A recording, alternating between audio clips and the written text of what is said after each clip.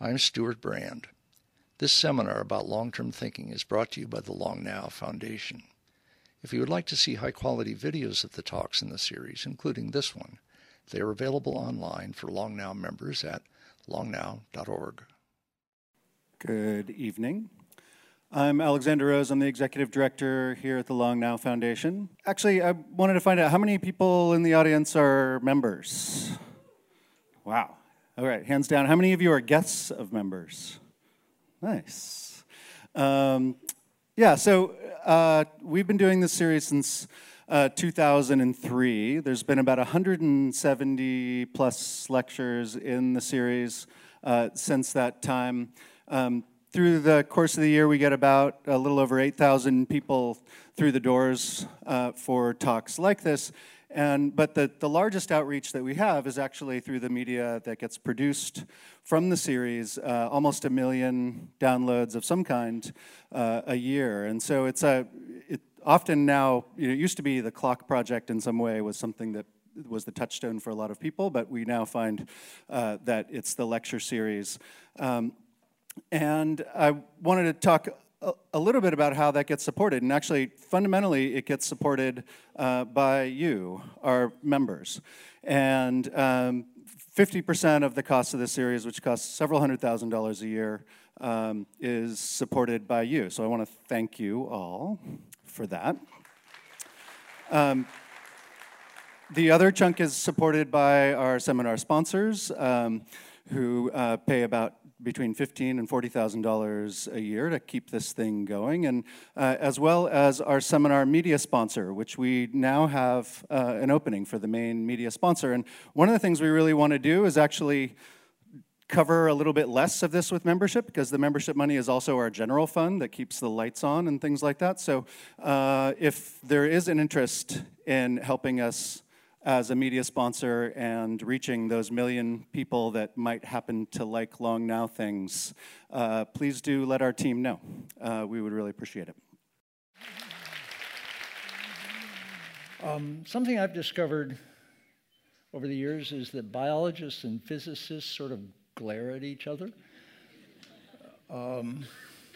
Biologists think physicists, especially theoretical physicists, are very abstract and lifeless, and the physicists think that biology is seriously squishy and seems to consist entirely of special cases. So drawing any general pattern is kind of hopeless.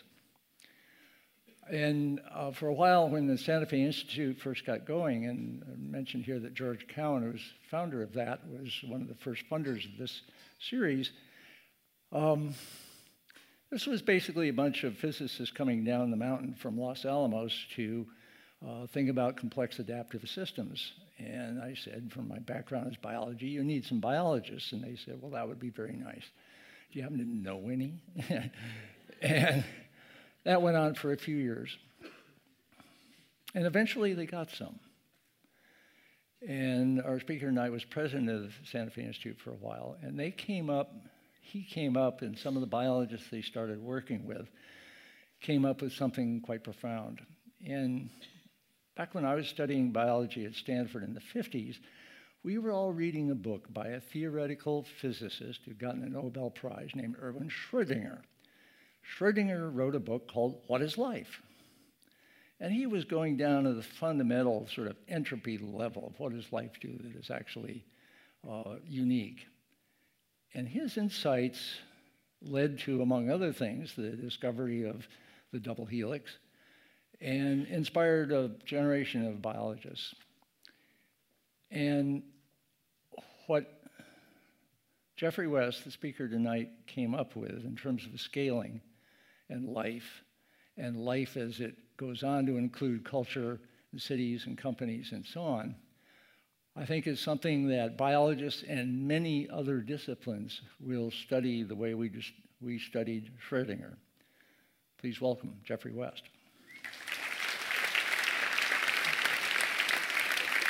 Thank you, Stuart. Thank you. Thank you, Stuart, for that lovely introduction. And thank you in particular for inviting me back. I talked in this Long Now series a few years ago, and it's lovely to be back, especially in this marvelous auditorium. So this title was actually suggested, I would even say imposed upon me, by Stuart. And indeed, I'm going to talk about the growth and the pace of life, and I'm certainly going to talk about universal laws. And but at the back of my mind in this, and what I hope to be able to lead us up to at the end of the talk, is the whole question of the future of our planet, and whether this marvelous socioeconomic edifice that we've constructed is actually sustainable. The whole question of global sustainability, and that's how I want to try to finish up the talk. But that, of course, involves these other things that are mentioned up here. Of course, the kind of life history of the various living things on the planet, organisms, biological phenomena, cities, and of course companies, which are part of socioeconomic life, but they're all living beings, so to speak, and they're all complex systems, and they all adapt and evolve. So I come to it, as indicated by Stuart, as a physicist, a theoretical physicist, and that means that in order to address this, what I'm trying to think of is really asking the question, is it conceivable to have a quantitative predictive science of cities, companies, and organisms? And so, as I said, this is just saying what I've already said, that I'm coming to it as a physicist, from a physicist viewpoint, but I've spent a lot of time doing biology, and I'm going to bring that to bear on the question of cities and companies and sustainability. And to provide the background, I first want to remind you of stuff that you're actually familiar with, although you may not have thought about it in this light. And that is, everybody is familiar with the idea that we live in a expanding universe. This is, this marvelous idea that coming out of the Big Bang, the universe is expanding at an exponential rate. But many of us are not so familiar with something that's incredibly close at home and affects our daily lives, and that is that we live in an exponentially expanding socioeconomic universe.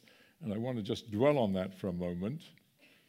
And just to give you a metric of that, 200 years ago, the United States was just a few percent urban. It was mostly rural, agricultural, and today it's well over 80%.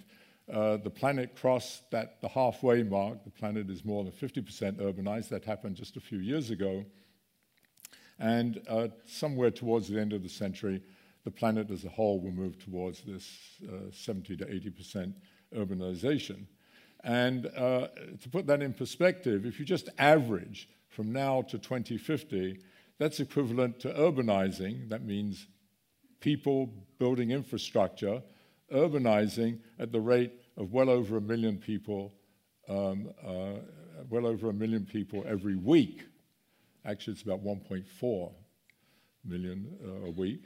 And that's equivalent to adding, as I've written down there, adding a New York metropolitan area every couple of months from now to mid-century, which is kind of extraordinary. Or, to bring it close to home, adding the city of San Francisco, the equivalent in terms of population and infrastructure, every 4 or 5 days.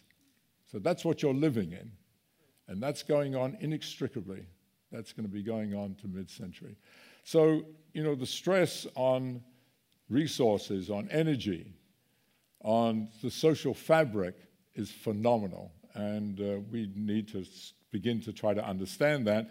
Another example of that is China, which was extremely slow to urbanize, but has now crossed the halfway mark and is building, they claim to be building, and indeed they sort of have to build, of the order of 200 to 300 new cities in the next 15 to 20 years, each in excess of 1 million people.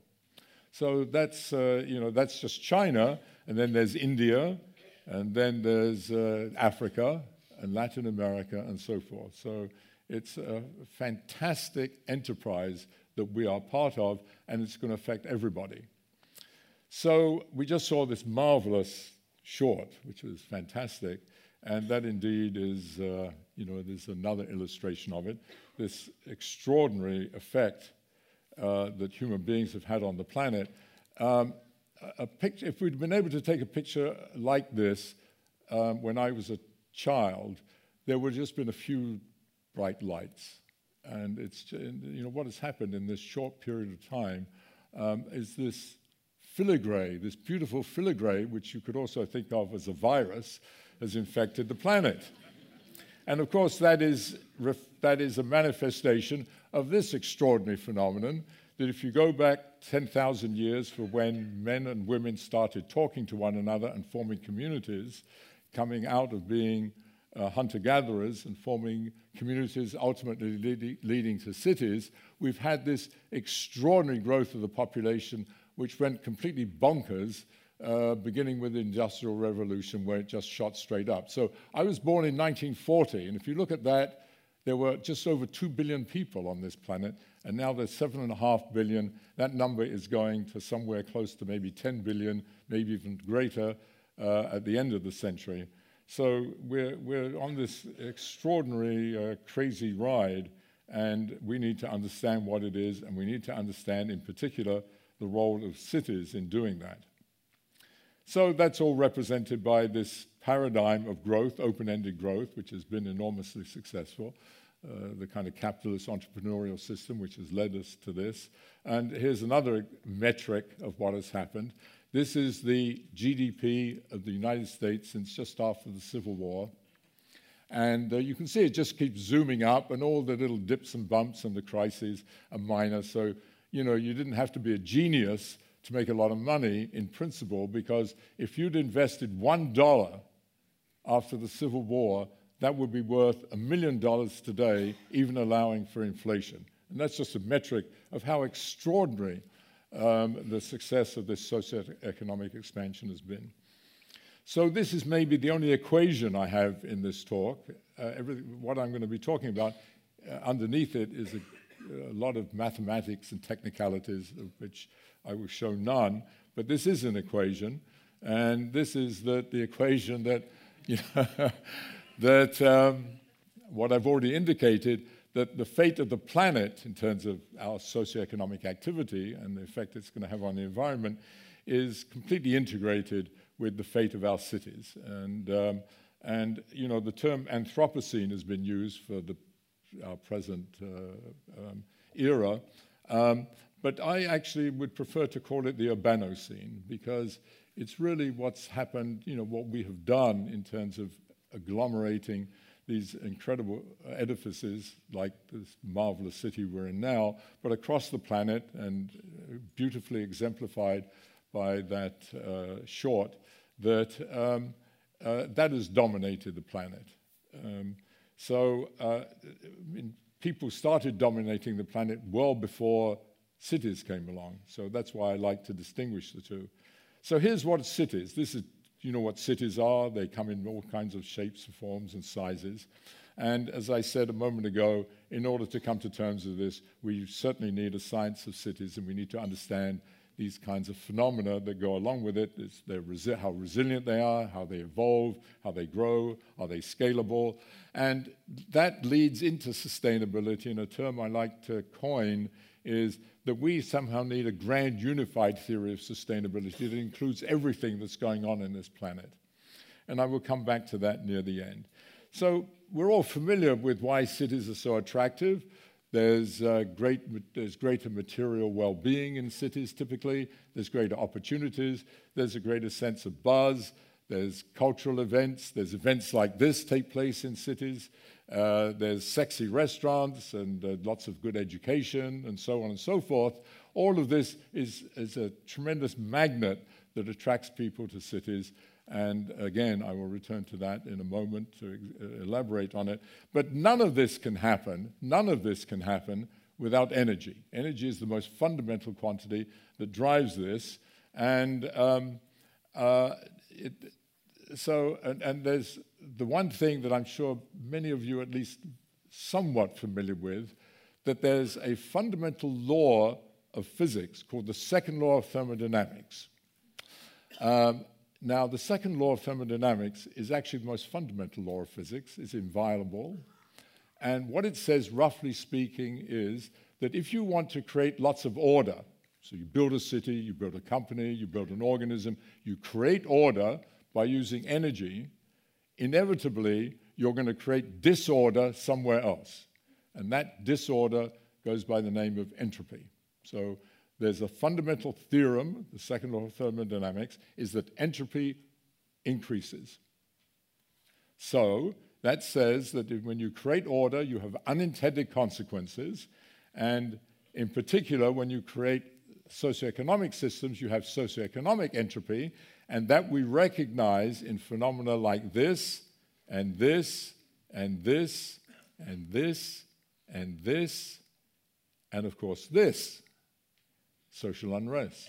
And indeed, I would speculate that a significant part of the social unrest we see across the globe, whether it's where it's put in terms of ethnic, cultural, or religious terms, is actually driven a lot by this extraordinary phenomena that we're going through and the stresses and strains that that inevitably causes.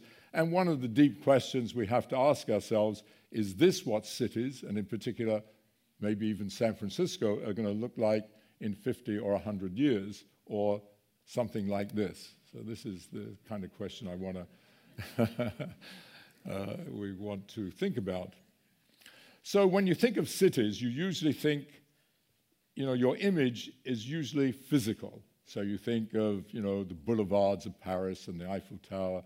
You think of the skyscrapers of New York and so on and so forth.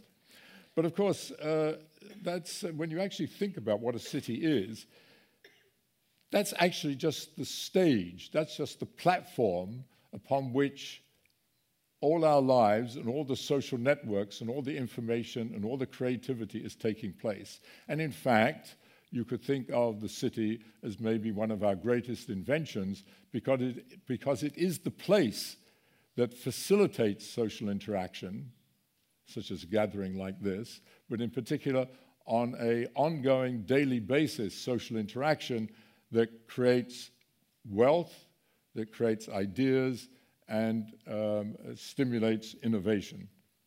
So this is much more what a city looks like. It's the interaction of the physicality with the social, or this, people sitting around bullshitting in Paris. This is a crucial aspect of cities. Or this, which is Rome. And this is a marvelous picture because you see that the stage has been there for 2,000 years. It's the same stage, different people, but facilitating a place of interaction, people to come together, interact. And I found this picture. This is your city. This is San Francisco, bringing people together. Or this, my city, London. When I was a boy, that's what it looked like. And this, for some of you maybe from New York, that's what New York used to look like 120 years ago. And it's a fantastic picture because you can viscerally feel the interaction. You can feel the entrepreneurship, the ideas, the whole creativity that's going on, and the yearning for something more, for a good life, and so forth. And of course, New York doesn't look like this anymore. That is, the people aren't there anymore doing this, but the buildings are exactly the same. It's just like that picture of Rome. But what is happening in New York, the spirit of what's going on there, is still happening in New York, and it's still happening and is happening in San Francisco, but it's happening inside buildings in a different venue, but provided by the infrastructure. So a crucial aspect of dealing with these kinds of systems is the interaction between the physicality of the system. Stuart used the word metabolism, the metabolism of an organism, metabolism of a city, the physical part of it, the way energy is being used to sustain life, whatever it is, and that going through the infrastructure, the tension between that and information exchange, which is what we discovered beginning about 10,000 years ago with language to exchange information and therefore, as I've already elaborated on, create ideas and wealth. So all of the problems that we face as we move ahead, all of the big issues that we face from climate change, global warming, from questions of is there enough energy available, are there enough resources, is there enough water, to questions of health, to questions of pollution, and so forth, all of these have their origins in cities. That's because that's where the people are. Cities generate all of the problems that we have to face, and the problems have become much more apparent in the last 20 years only because we've been expanding exponentially. They've grown huge in the last 20 years, not because they weren't there before. They've always been there. They have just now started to become a kind of tsunami. So cities, on the one hand, are the problem, in the sense that's where the action takes place that leads to these issues, but they're also the solution, because, as I've already indicated, because they're the vacuum cleaners that suck up people, that attract people. That's where all the ideas are created. That's where all the wealth is created. The other aspect of cities is that everything goes on there. So here's just an arbitrary laundry list that's not complete of all the various aspects of a city. And the important thing to recognize about this is that each one of these is a highly complex system that itself is evolving. But more importantly, all of these systems are taking place and interacting together. They're not to be thought of as separate. And one of the problems that we face in dealing with our issues, such as global warming or energy or health, is that we tend to stovepipe them. And one of the things that we learn when we study complex systems, especially evolving adaptive systems, is that it is dangerous and often misleading to think of them as independent, these different pieces as independent, and not to see them holistically and integrated and interacting with each other. And that's what I said there. So now I'm going to switch gears a little bit and talk about biology. And I'm doing this for lots of reasons. One is it gives us a template and a way of thinking that we can come back to and talk about cities and sustainability. But the other reason is that it brings up some interesting questions of themselves.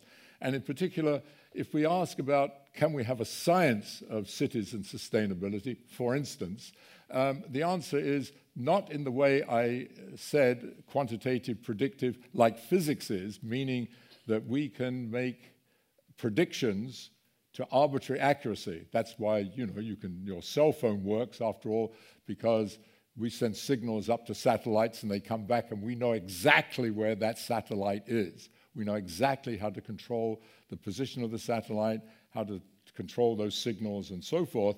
That's because those systems are what we call simple as distinct from complex, and we understand the fundamental equations that describe them. But when we come to something like a city or an organism, that's going to be impossible. There's just too many components, too many actors on the stage at the same time, and one would need maybe an infinite number of equations, so it's impossible. So does that mean that we can't do anything? The answer is no, because there's maybe something in between, and that's what we call a coarse-grained description, meaning something that's low resolution, and I want to illustrate that by example. And that's the following question. So, well, maybe before doing it, I'm going to make a prediction. The prediction is everybody in this room will be dead in 100 years. And you can ask yourself the question, why is that? Why can't some of us live for 1,000 years or even 1,000,000 years? Where in the hell does 100 years come from? Why should it be 100 years? That is a coarse-grained question. And the answer to it would be a coarse-grained explanation, meaning that we ought to be understand the order of magnitude, the scale of human life, without necessarily being able to predict how long Stuart Brand is going to live, for example. So that's coarse-grained, and so here it is. So why do we live 100 years and not 1,000, or 2 to 3 years like a mouse? And let me tell you, a mouse is tissue. A mouse is made of the same stuff as we are. It's pretty much the same thing.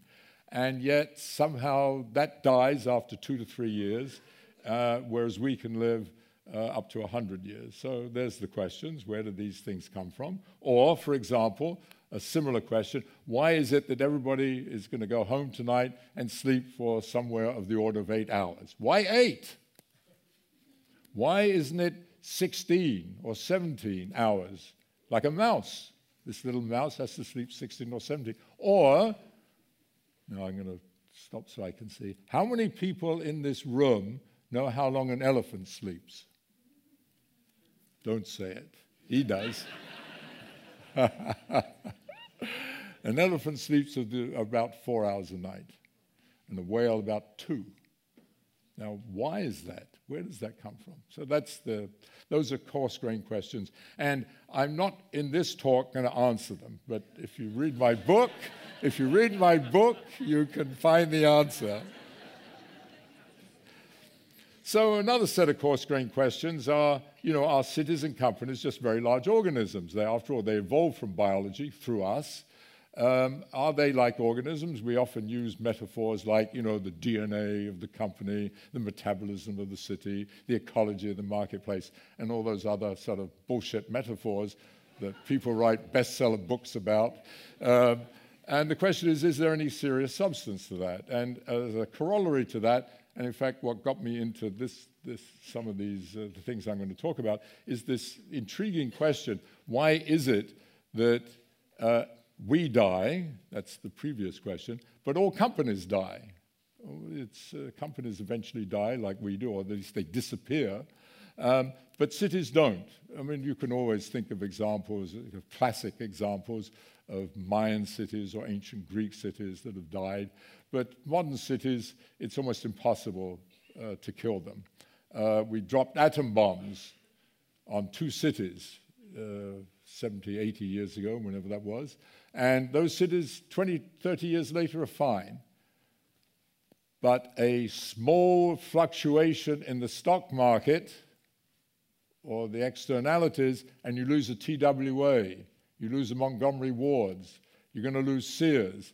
We should have lost General Motors. We lost Lehman Brothers. So companies are extremely fragile, but cities are extraordinarily resilient, and I will come back to that. So that's one of the things to be discussed. Or this. What the hell happened?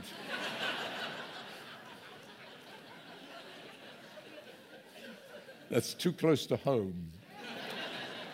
Okay.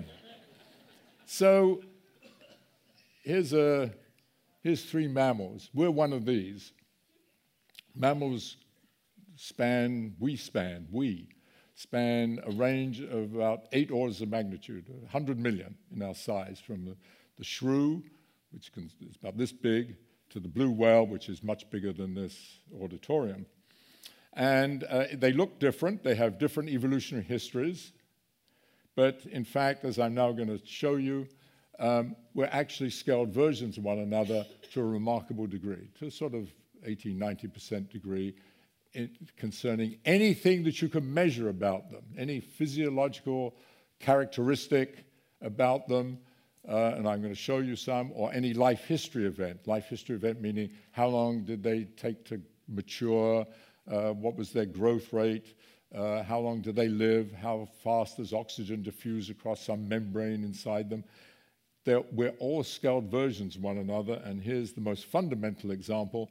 It's your metabolic rate, roughly speaking, how much energy do you need to stay alive, how much food do you need to eat to stay alive, and it's plotted on the vertical axis, that's metabolic rate, and on the horizontal axis is the size of the animal, the mass, the weight of the animal, and it's plotted, you see, by factors of 10, 1, 10, 100, 1,000, and so forth, so that you get a mouse and elephant on the same graph, because if you put the mouse here, and you try to put an elephant on a linear graph, 1, 2, 3, 4, 5, 6, 7, 8, all the way up to the size of an elephant, it would be, I don't know where it would be. It would be South San Francisco or somewhere. It would be a long way away.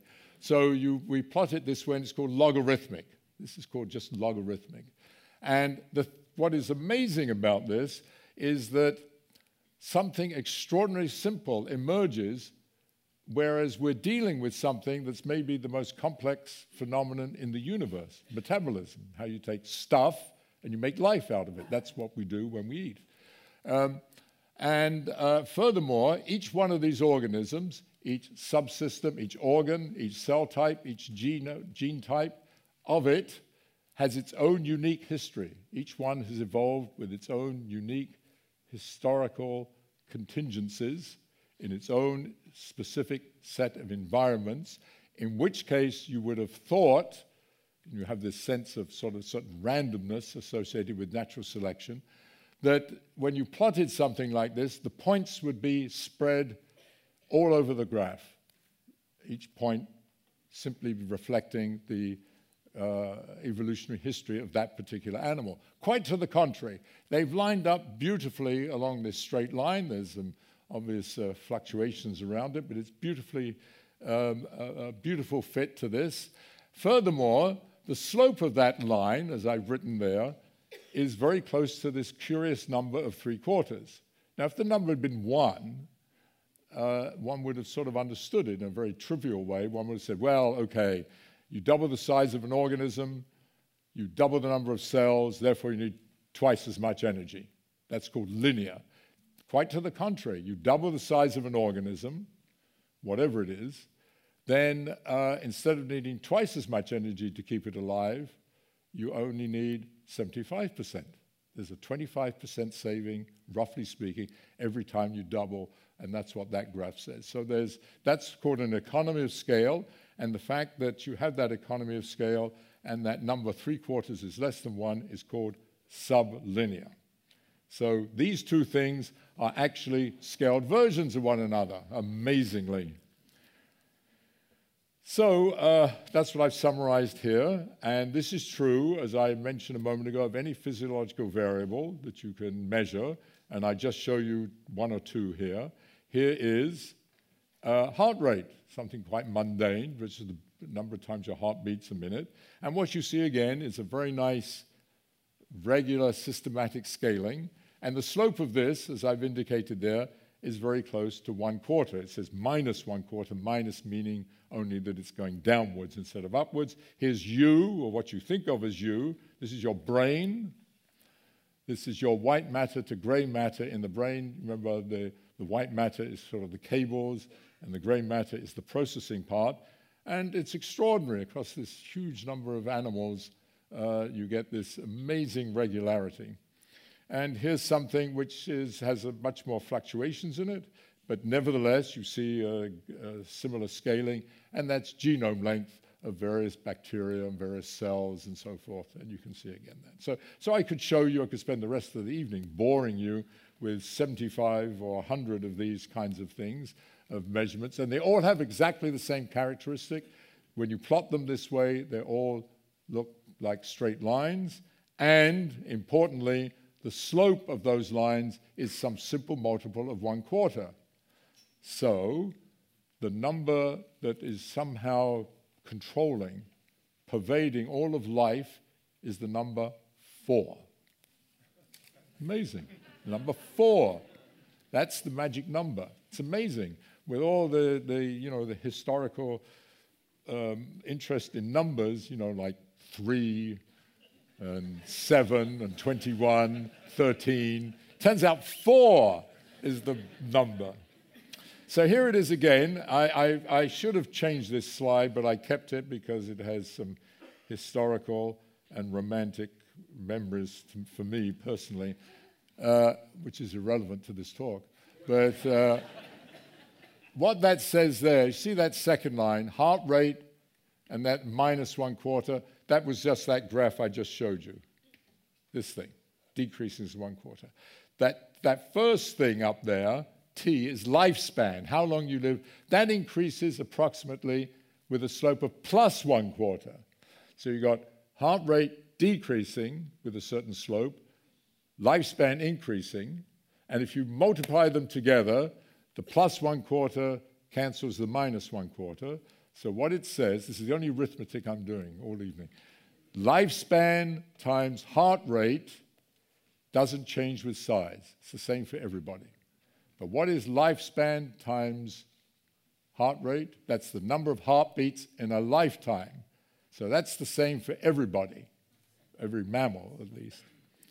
So that says that the shrew, which lives for about a year or so, and whose heart beats at some extraordinary rate, over 1,000 times a minute, has the same number of heartbeats in its life as the whale, which lives for 150 years, and whose heart beats, boom, boom, boom.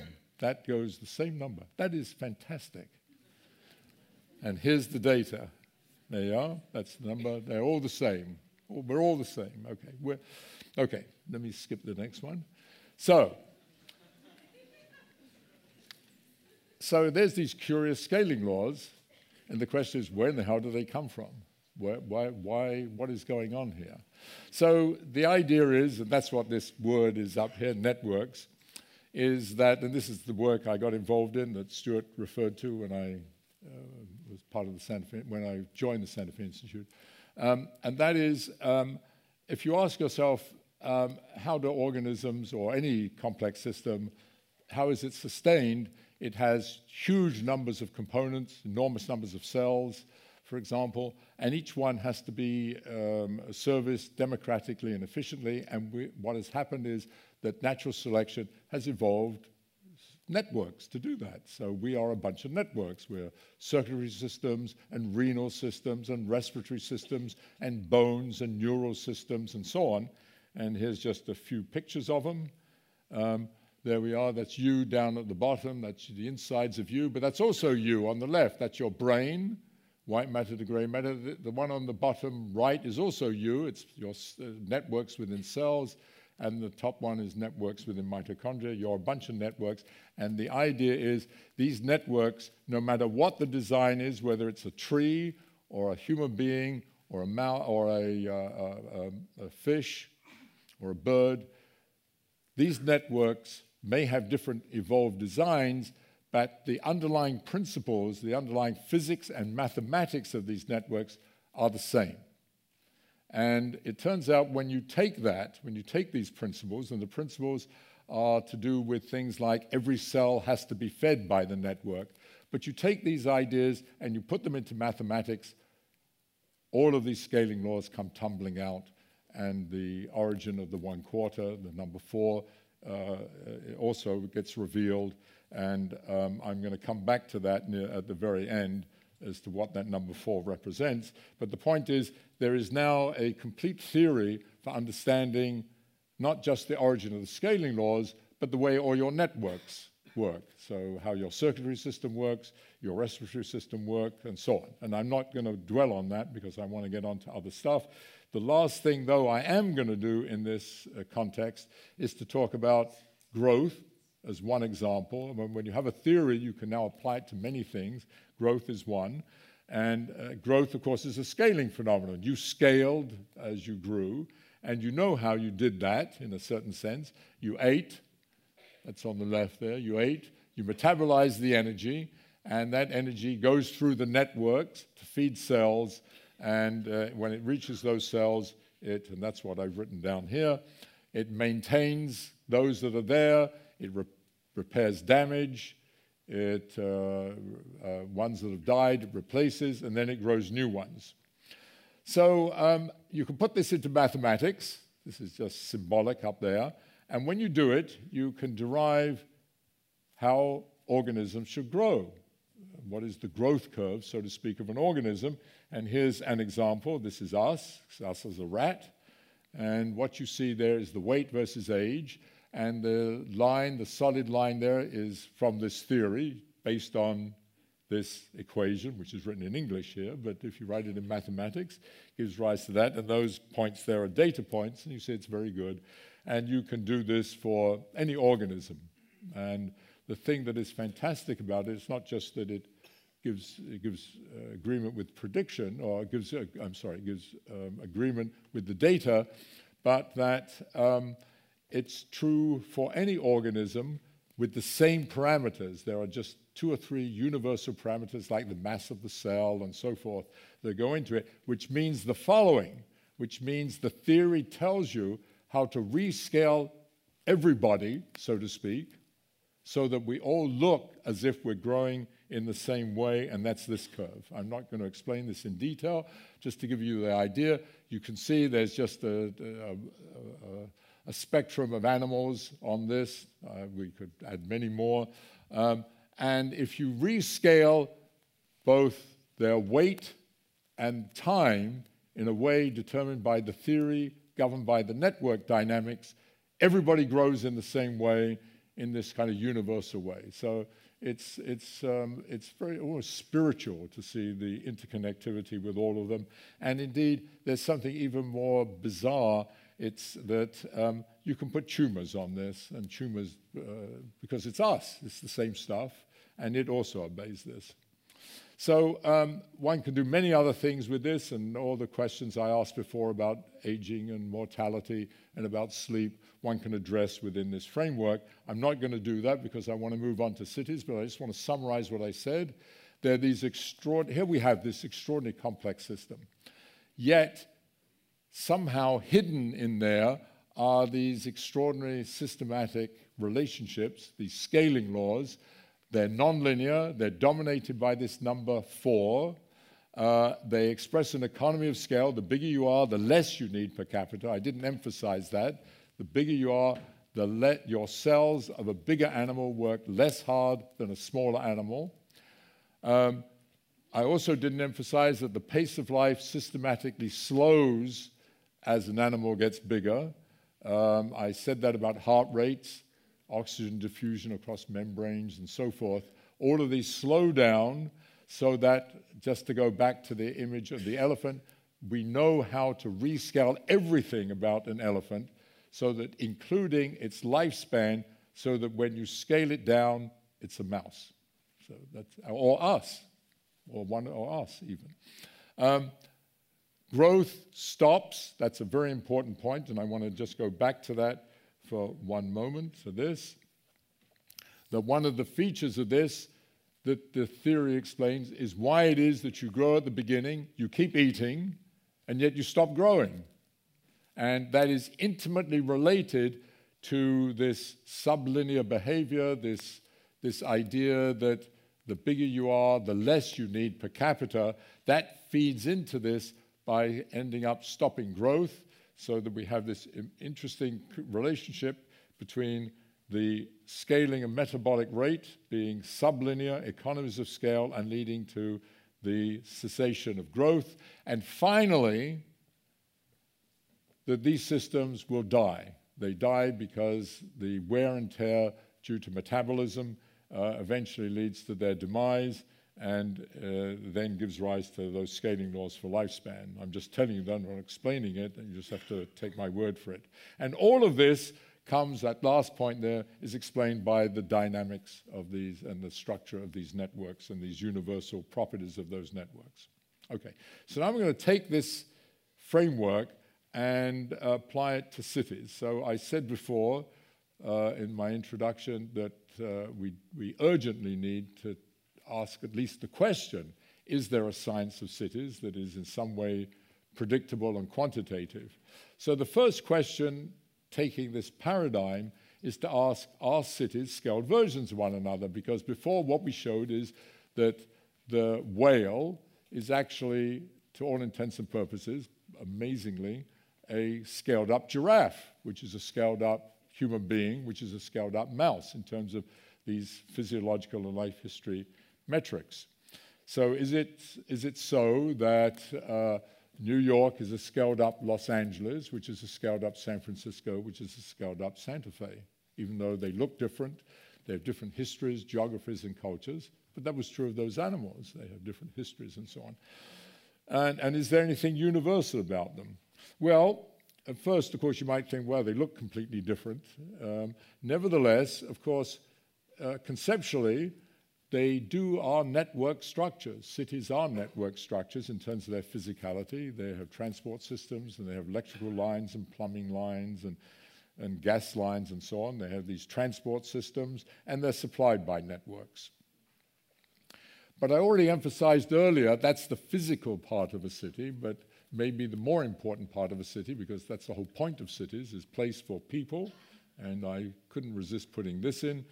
Shakespeare, of course, who knew everything and understood everything, understood that cities are people, and indeed, this is a representation of that. We are social networks. Each node in that is a person, and those lines there are just the connections between them. So this is one's image, one's abstract image of social interaction between people.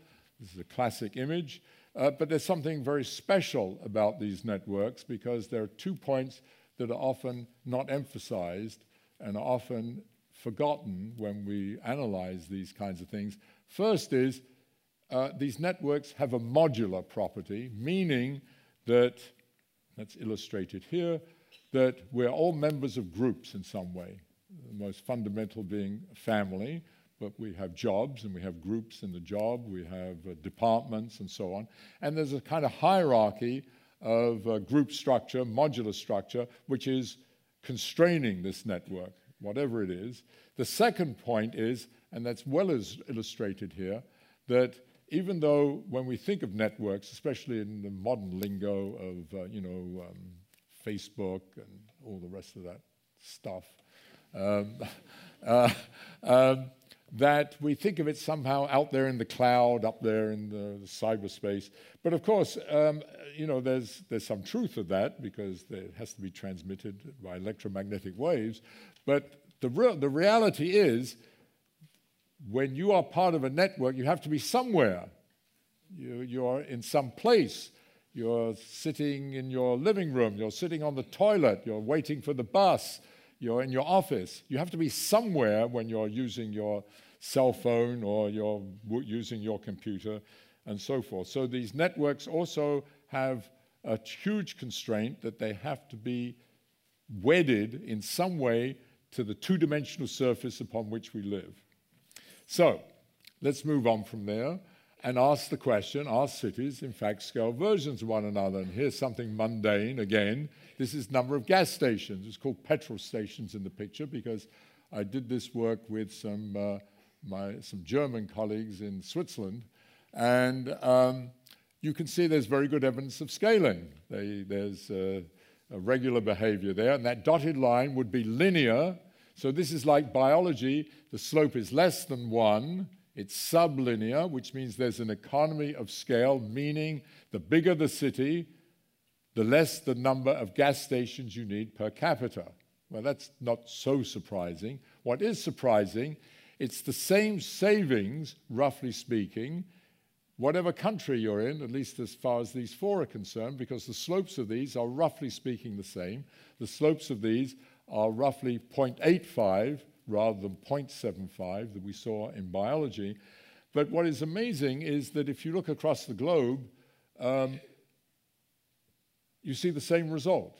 So you see the same thing for gas stations in China, Japan, Colombia, Chile, the United States, and so forth.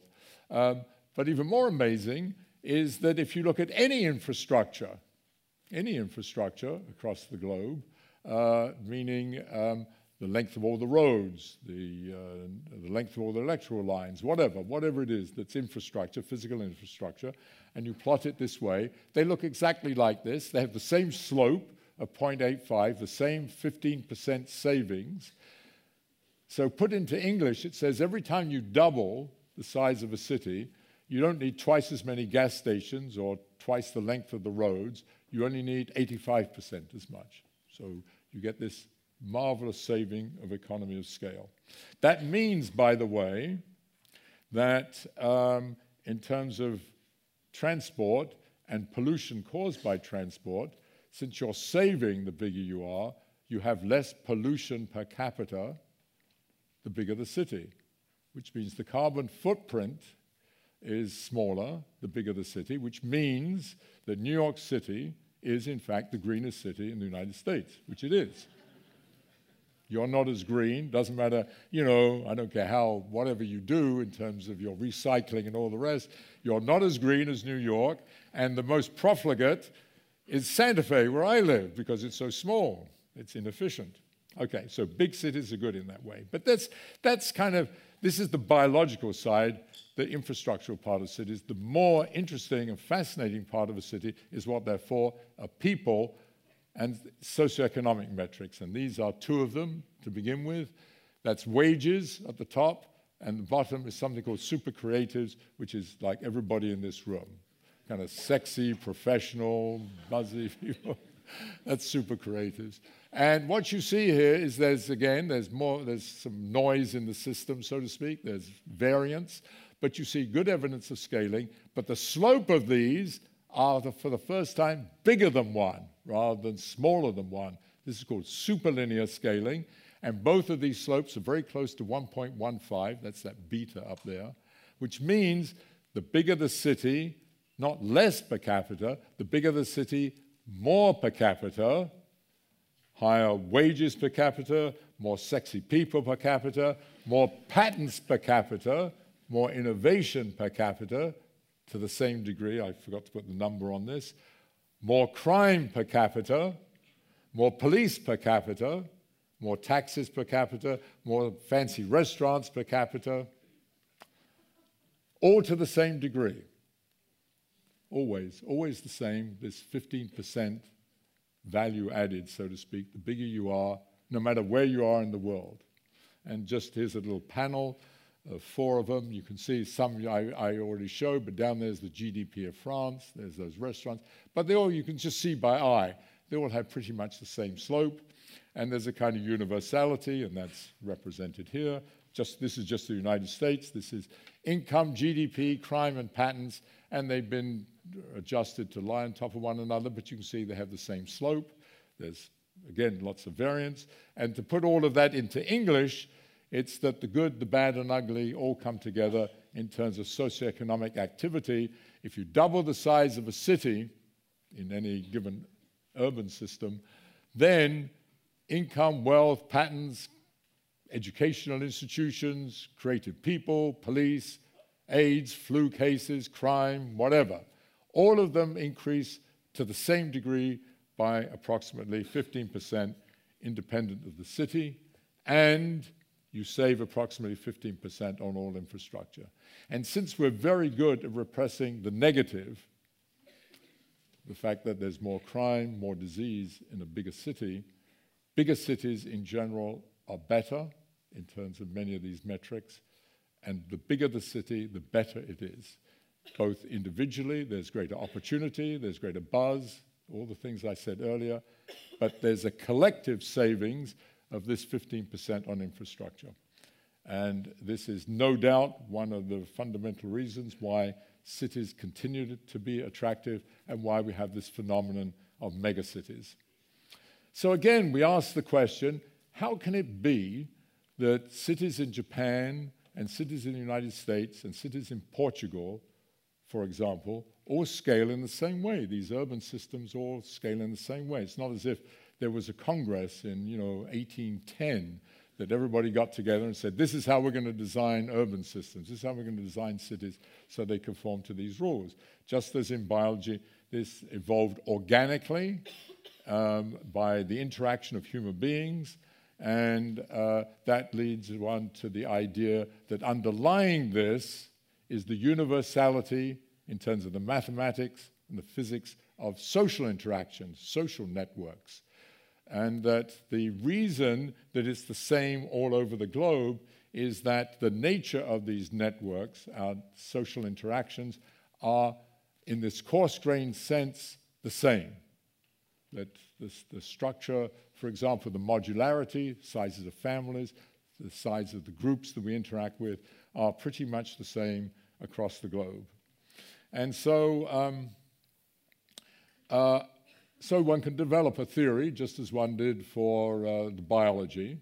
And I'm not going to show you any of the mathematics, but one of the marvelous things about science is not just that one analyzes things, that one creates theories and models that where we can understand the phenomena, but one of its great triumphs is that we predict things that haven't been measured, or we make predictions about other things that can be tested, and then we have this kind of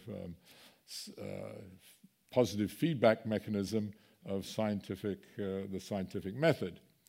So I just want to illustrate that with this. So when you look at this universality and you say, well, what I just said, that underlying it is actually the social dynamics inherent in social networks. That means they are a measure of somehow the degree of interaction as a function of city size. So that means that if we could measure independently how often people interact in cities and plot it versus the function of city size, it should just look like one of this fall on top of that. So how do you do that? Well, it was very difficult until recently. But now everybody, and everybody in this room, carries with them a little detector, right? You all carry a cell phone of some kind. And as you well know, every time you make a call, the telephone company records it. They know every call you made. They know where you are. They know how long that call took place. They know to whom you called it. And they keep records of that. And I have some colleagues at MIT that were able to get hold of all those records. And I mean, not individually, of course, but it's scrubbed. But we have those records, billions and billions of phone calls. So here's what you do with that. You say, I called Stuart, and then within 6 months, just to take some arbitrary time, you call me back. We define that as a relationship.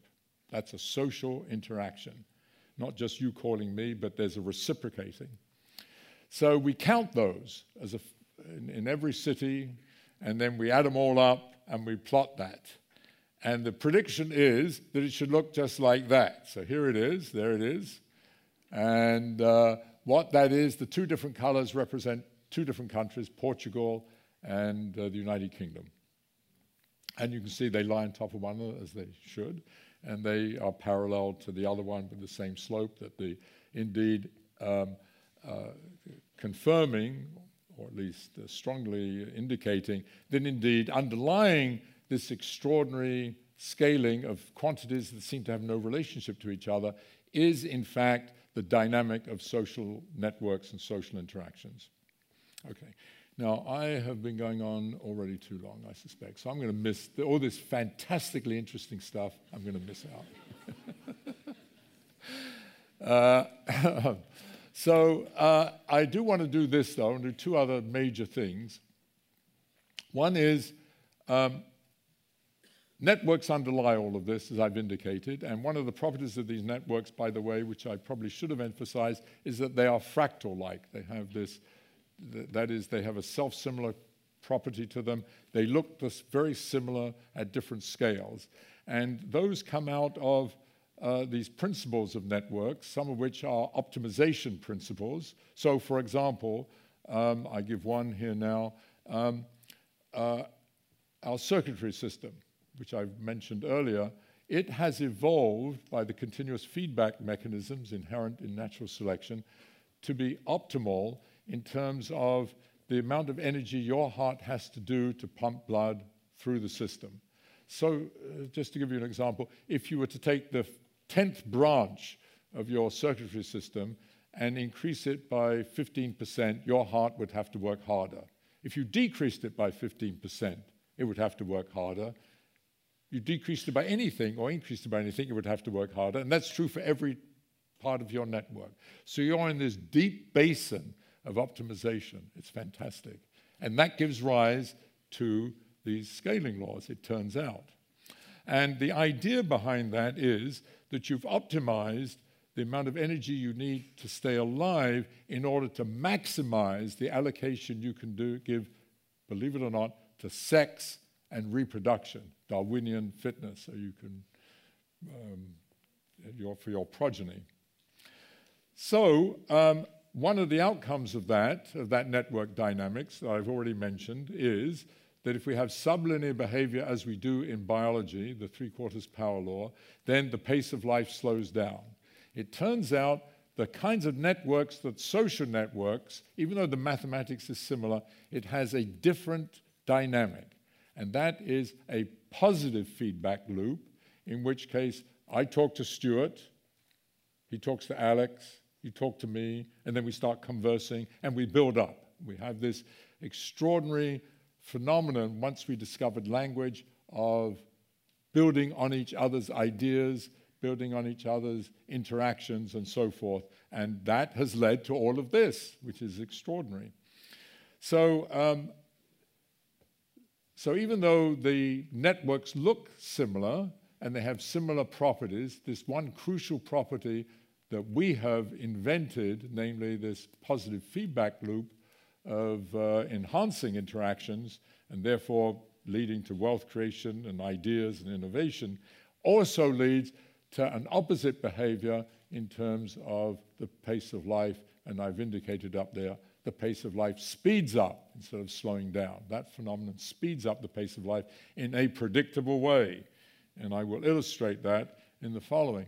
On the right, on the left is some other data on heart rates, and you see the decrease. On the right is the increase, and that's the pace of walking in cities. And the prediction of the theory is that red line, and you can see there, you know, there's some variance, of course, in it, but it's sort of amazing. And because it is true, when you walk in a city, you are still part of the network. And here's an interesting phenomenon that has come about because of that. Look at this. This is a picture that was in a British newspaper about 6 months ago in the city of Liverpool. And the caption has been rewritten here, so you can read it. This is amazing. Research revealed almost half the nation found the slow pace of high streets to be their biggest shopping bugbear. Not the noise and the pollution and all the other terrible, you know, things that keep people away from cities. It's just that people are walking too slow. So what did Liverpool do? They introduced, and that's what this picture is, a fast lane for walking.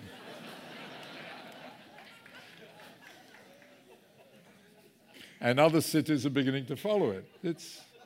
So there you are. The pace of life is inextricably increasing because of this superlinear behavior. And here's another one. This one's dear to my heart because it drives me absolutely expletive mad. Well, you're familiar. So I want to now just do, I will finish up with this. I'm not going to talk about companies. I'm going to finish up with this, I think. Growth. So you remember what I did for organisms? It was basically this equation. I wrote it in English, it's not written in mathematics, but you had metabolism, you had metabolic rate, your food, you metabolize, you then have metabolic energy, you allocate some of it to repairing cells, and when you grow, you add new cells, and that gave rise to this, this graph, this picture, and we're in a very good agreement with data, and we understood bounded growth, and I told you bounded growth is intimately related to this sublinear economy of scale behavior. So here the equation, so to speak, is a little more complicated because many things go into running a city, keeping a city viable and so forth, but it's the same conceptual framework. Whatever's coming in, whether it's literally energy, or resources, or ideas, or products, or whatever, these all have to be lumped together.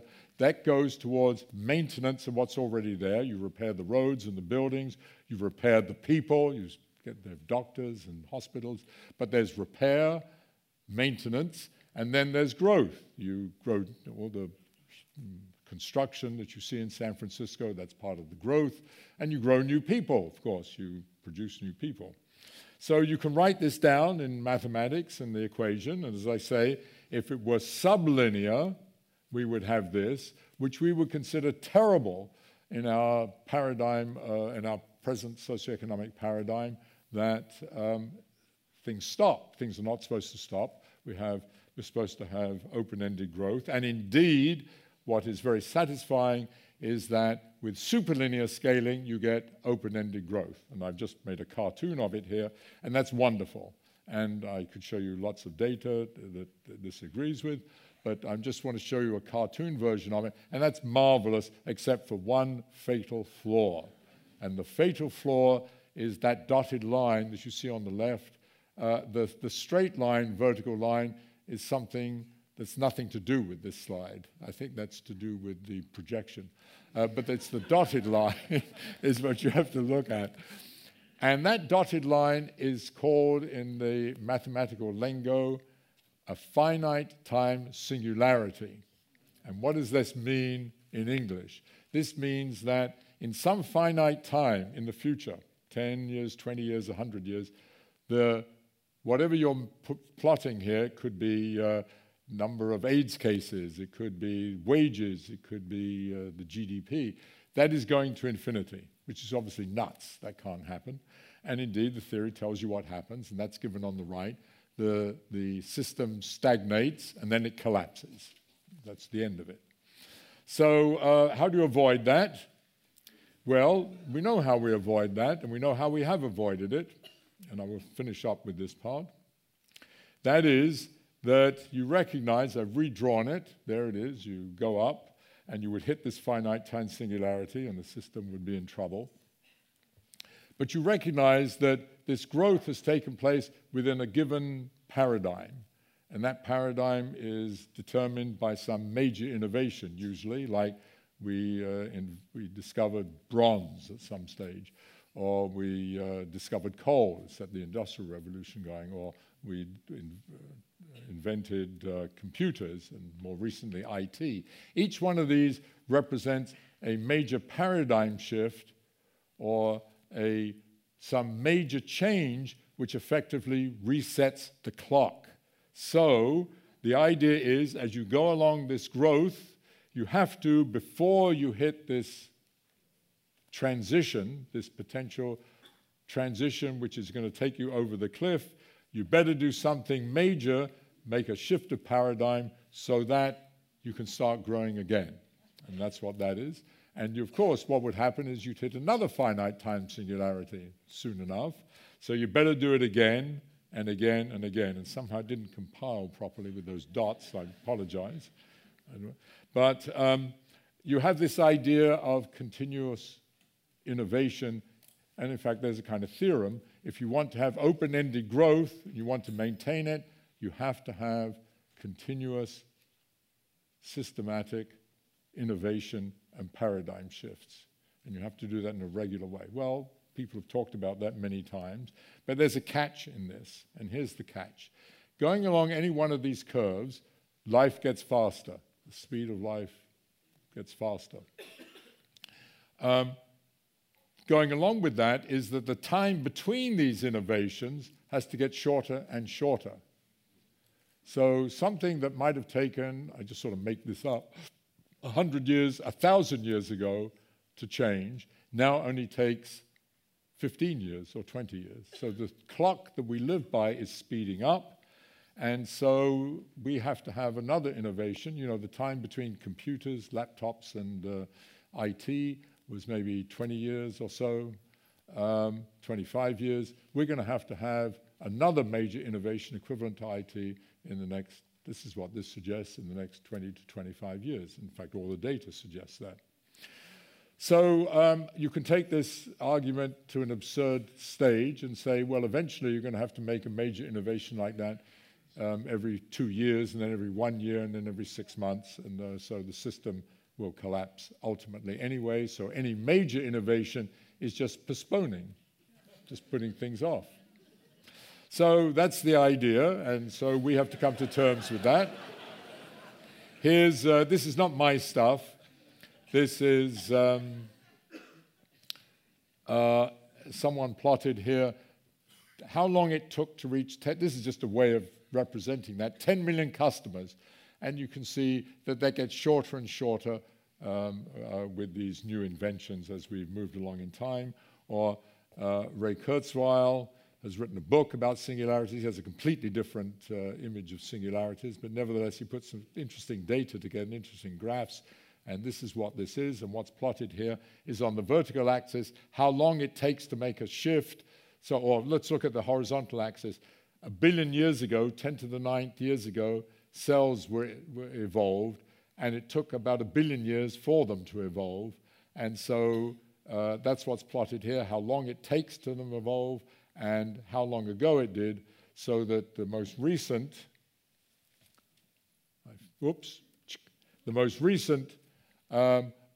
took place just 15 years ago and took just a few years to develop. So, and by the way, the theory predicts that red line. That's what the red line comes out of the whole theory that I've just been describing to you. So I'll finish there. I didn't get to talk about, I've talked too long already.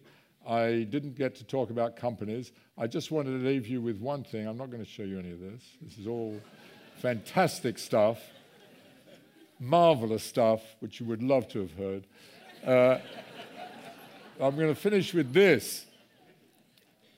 What I didn't point out when I showed you that graph of metabolic rate, some of you may have looked across and seen there was man and woman on it, and you looked across and it said 90 watts.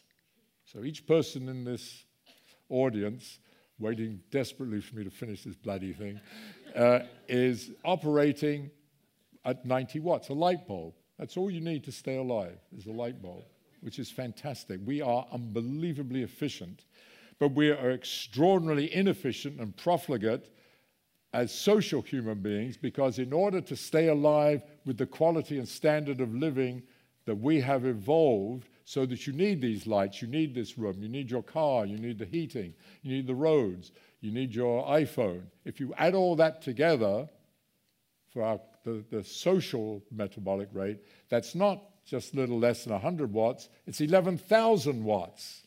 It's 100 times bigger, and it's equivalent to, each person in this room is equivalent to about a dozen elephants or about 3/4 of a blue whale. And there are 7.5 billion of us on this planet, all wanting to be like us in one form or another. And there's another 3 to 5 billion coming on board. So this is the problem that we have, and this is the problem we have to face. And I'm not going to talk about any solutions. Maybe Stuart and I can as we finish. And what I'm going to do is shamelessly promote my book. There it is. Yeah.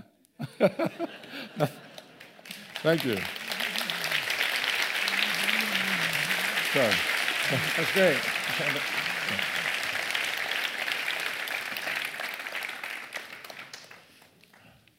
So, Jeff, the scaling law stuff is profound and across a whole lot of disciplines. I'm curious who is lighted up as you and Betancourt and Tom Brown and the rest have sort of brought this stuff to light, who said, oh my gosh, we can really put that to work. That's really important for us. Who said that? Yeah, who is excited by scaling laws? Well, that's hard for me to say. I mean, really. I mean, we would imagine urban planners would be all over this. I see. It turns out, you mean in terms of the urban stuff, the city stuff in particular? Anything about the scaling, because it sort of turns a whole lot of things upside down or sideways. Yeah. And people are differentially realizing how important it can be to them. I'm just curious who gets it. Well, certainly among the, one of the things that's been interesting is that there's been a lot of very positive response in the among urban planners, architects who deal with cities, among so it helps urban geographers. It helps them understand. Does it help them plan? Well, better? This is a big question. So one of the big challenges in this, which I find very difficult, actually, because they're not going to get out of that straight line. So here's the thing. Exactly. So here's the thing, that the leap. So I come to it as a scientist, sort of slightly ivory towerish. I'm interested in understanding it, in having a theoretical framework that we can understand what the kind of big picture. And they come as engineers. And they have to deal with real problems. You have the, you have the sewer system, and you have to build buildings and so on, and you have developments and so forth. So bridging that gap is extremely difficult, and I've spent quite a lot of time talking to mayors, or mayors have been talking to me anyway, I don't know about such things, and I talk at many symposia and events, both in the business and corporate community and in the developers community. And part of the reason I participate in that is because I feel it's very important to somehow not just get the ideas across, but to see how can it be actually useful. And I think one thing to begin with is first just having a complementary vision of what a city is, to see it systemically, holistically, that it isn't just this piece, and it isn't just the buildings and this road, and how do you get transport from here to there, but you've got to think of it much more holistically. And urban planning has had a very checkered history in terms of, you start to develop one little area and you discover that, it's had some big effect over here. And the most classic examples of that are, cities designed de novo. I mean, cities that, like Brasilia. China's building these and cities. China's having these terrible troubles with their soulless cities, so to speak. But, Brasilia was a disaster. Washington, D.C. was not a very interesting city or attractive city for a very long time. But that's been very typical. Canberra in Australia, all of these that were designed have been not successful because cities are organic. They do grow, and they are like organisms in that sense. And so, going back to your question, it's that I think that if you are a designer, if you are a planner, then you should be cognizant of this, that there are these constraints at work. Right. In other words, you should know that if you're a city, so what do these scaling laws say? They say, you tell me the size of a city in the United States, then I can tell you with, 10, 15% accuracy, how many police there should be, how many AIDS cases you should be having, how many patents you'd be producing, what are the average wages, how much crime there should be, and so on. Now, there's fluctuations around that, and one of the things I flipped through on that was exactly this question. What cities and how are cities over and underperforming relative to this baseline? So this provides for want of a better phrase, a kind of scientific baseline for how a city should be given its size, because those metrics just come from the fact that we are human beings and we are part of networks, and those networks have generic properties that we have evolved with. They're sort of in our DNA. The other audience for this must be corporate leaders who are saying, okay, Jeff West says that cities live forever and all companies die, but I don't want my company to die. Exactly. So come and tell us how to make my company more like a city. And how does that work out? Can I take a Fifth Amendment on that one somehow? I think you could begin by saying something you weren't able to get to before is how are companies different than cities? Yeah, so let me just say a few words about that. First of all, if you look at what we did, I didn't show any of this stuff, but we got data on all 30,000 US publicly traded companies since 1950, so all of them. And so we know now a great deal about that dynamic. And one of the things you learn very quickly is that the half-life, meaning if you take a cohort, half of them have disappeared in 10 years.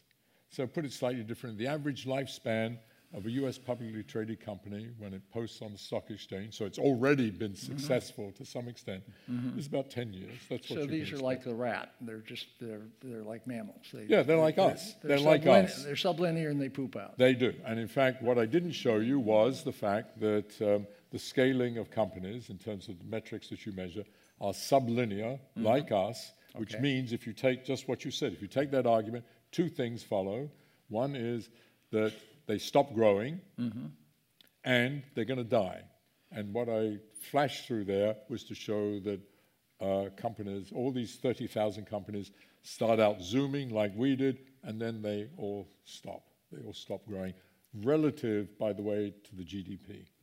That is so that if you get any, that's why if you get any major fluctuation, companies get into trouble because they're just sitting on top of the, so to speak, the wave. And you know, you can then... That's kind of strange because the metabolism of an animal that grows quickly and then tapers off and then dies seems significantly different than the metabolism, which has all the socioeconomic stuff that so a company the dynamic has. is different. And let me tell you what that dynamic is a little bit, and some of it you're very familiar with. So a fundamental difference between a city and a company is that a city isn't top down. You know, it doesn't have, it has a mayor, you have mayors and you have administration. But, you know, a great city is a place that allows almost anything to happen. It encourages entrepreneurship.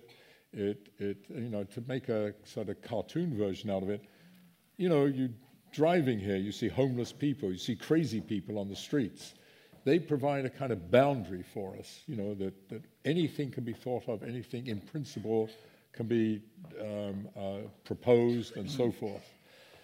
That's quite different than a company. Company is quite rigid. Company is, you know, there aren't, even Google doesn't have, you know, crazy homeless people. They're all kind of conservative MIT nerds. Well, this may explain. You know, they're all, you know, they're all pretty much the same. There's very little diversity.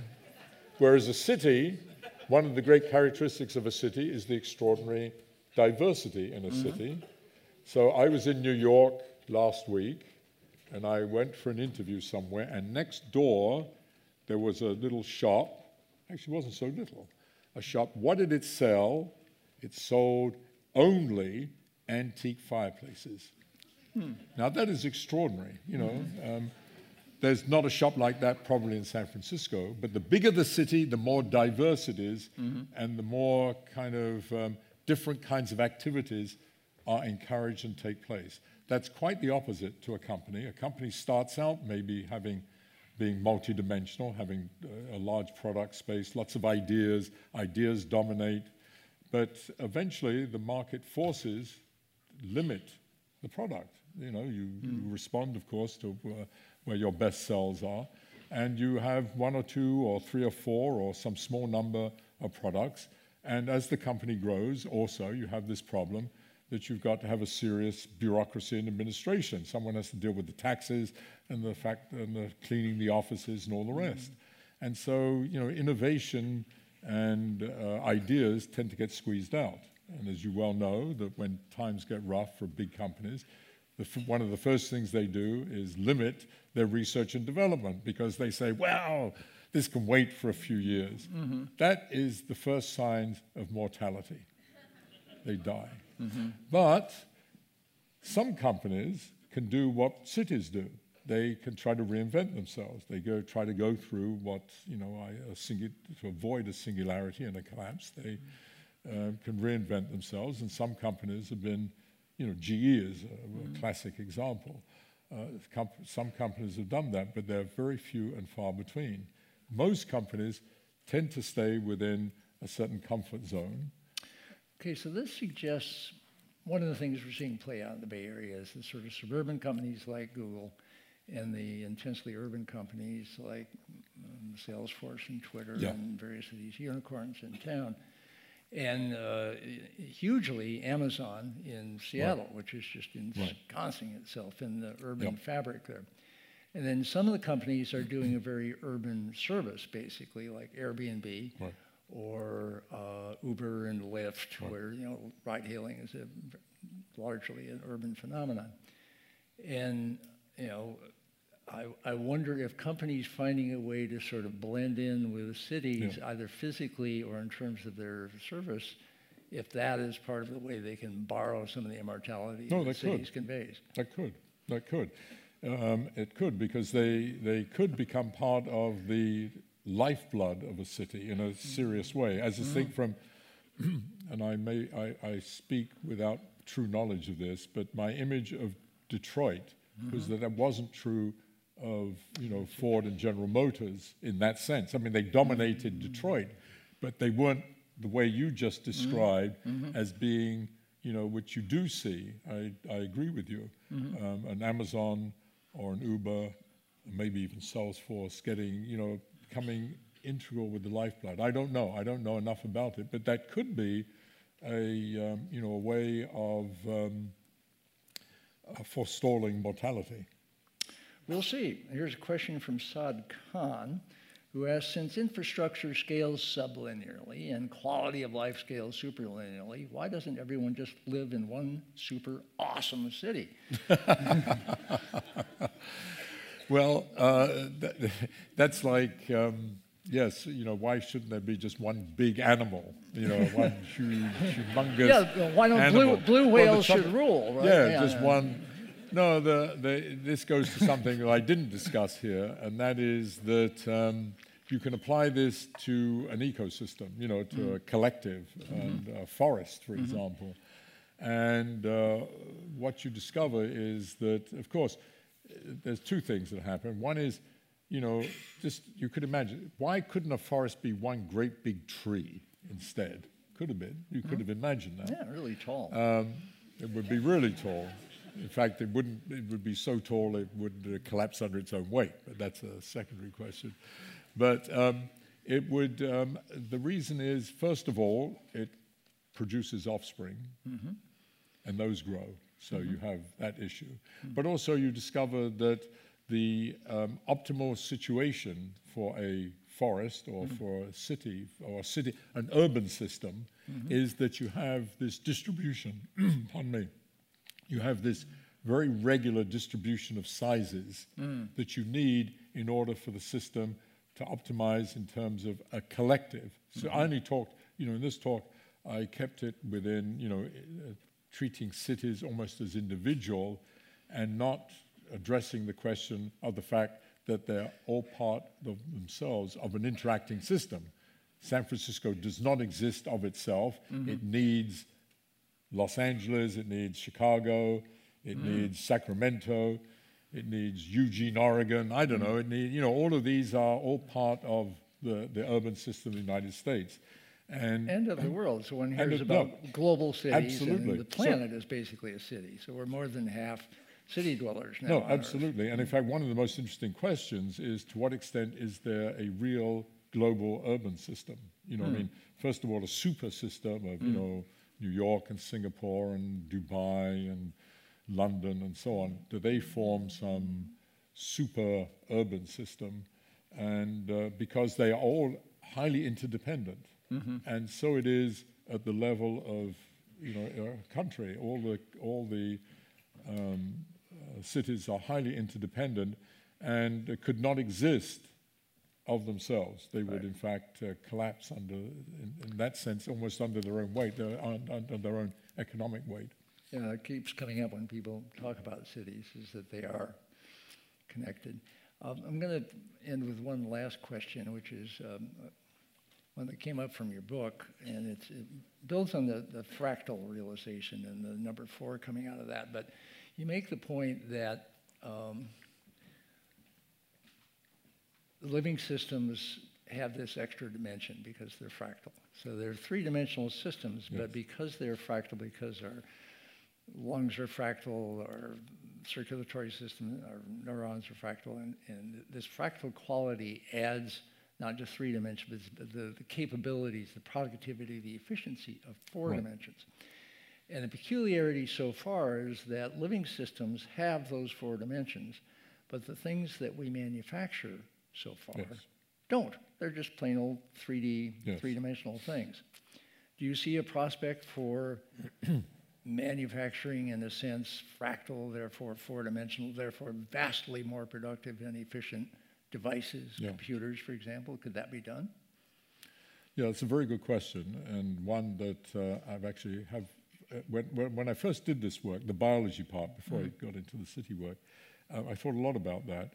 And about that time, I was contacted by some people, manufacturers, who were trying to use the idea in manufacturing. Okay. And in fact, that led me to an aborted collaboration trying to do the following.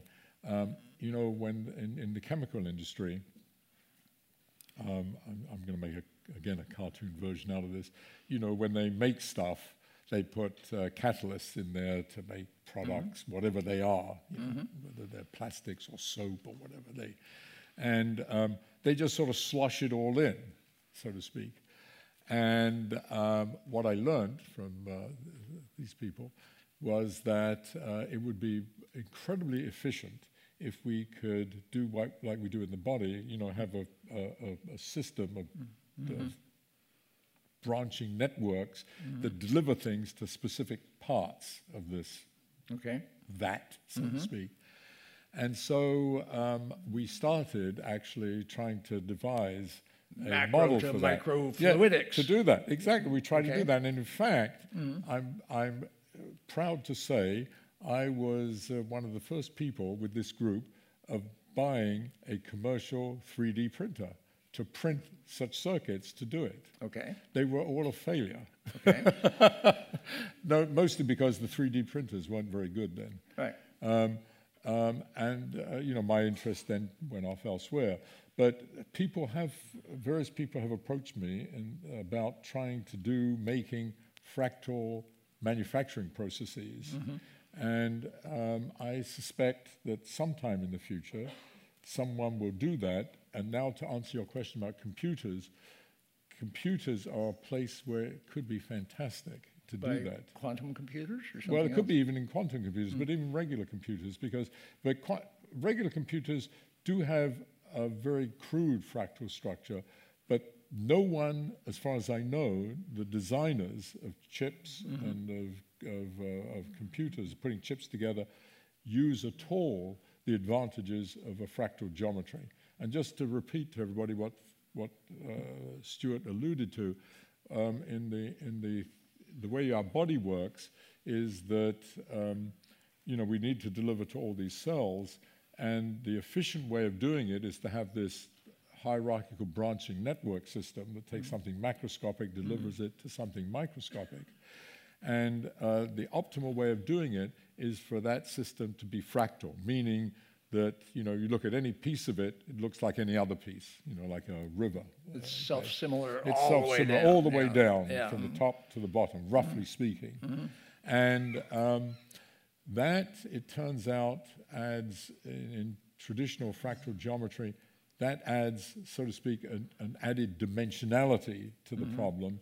And the number 4 comes about because these networks have to service cells that live in a 3-dimensional space. So they have this kind of 3-dimensionality automatically to them.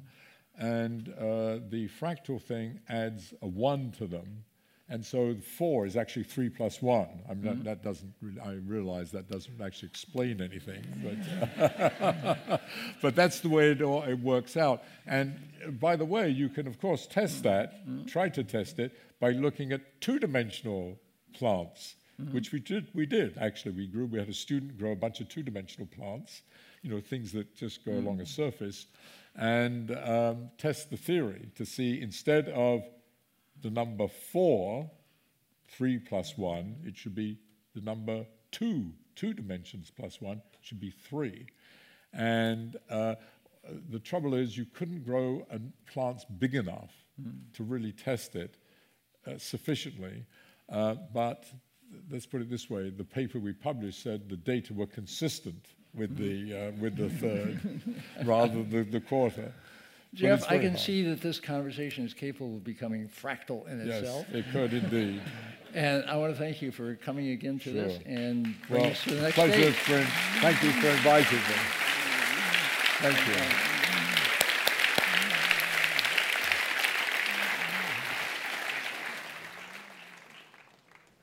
This seminar about long-term thinking was brought to you by the Long Now Foundation. You can see high-quality videos of the talks online by joining Long Now as a member at longnow.org. Thank you for listening. I'm Stuart Brand.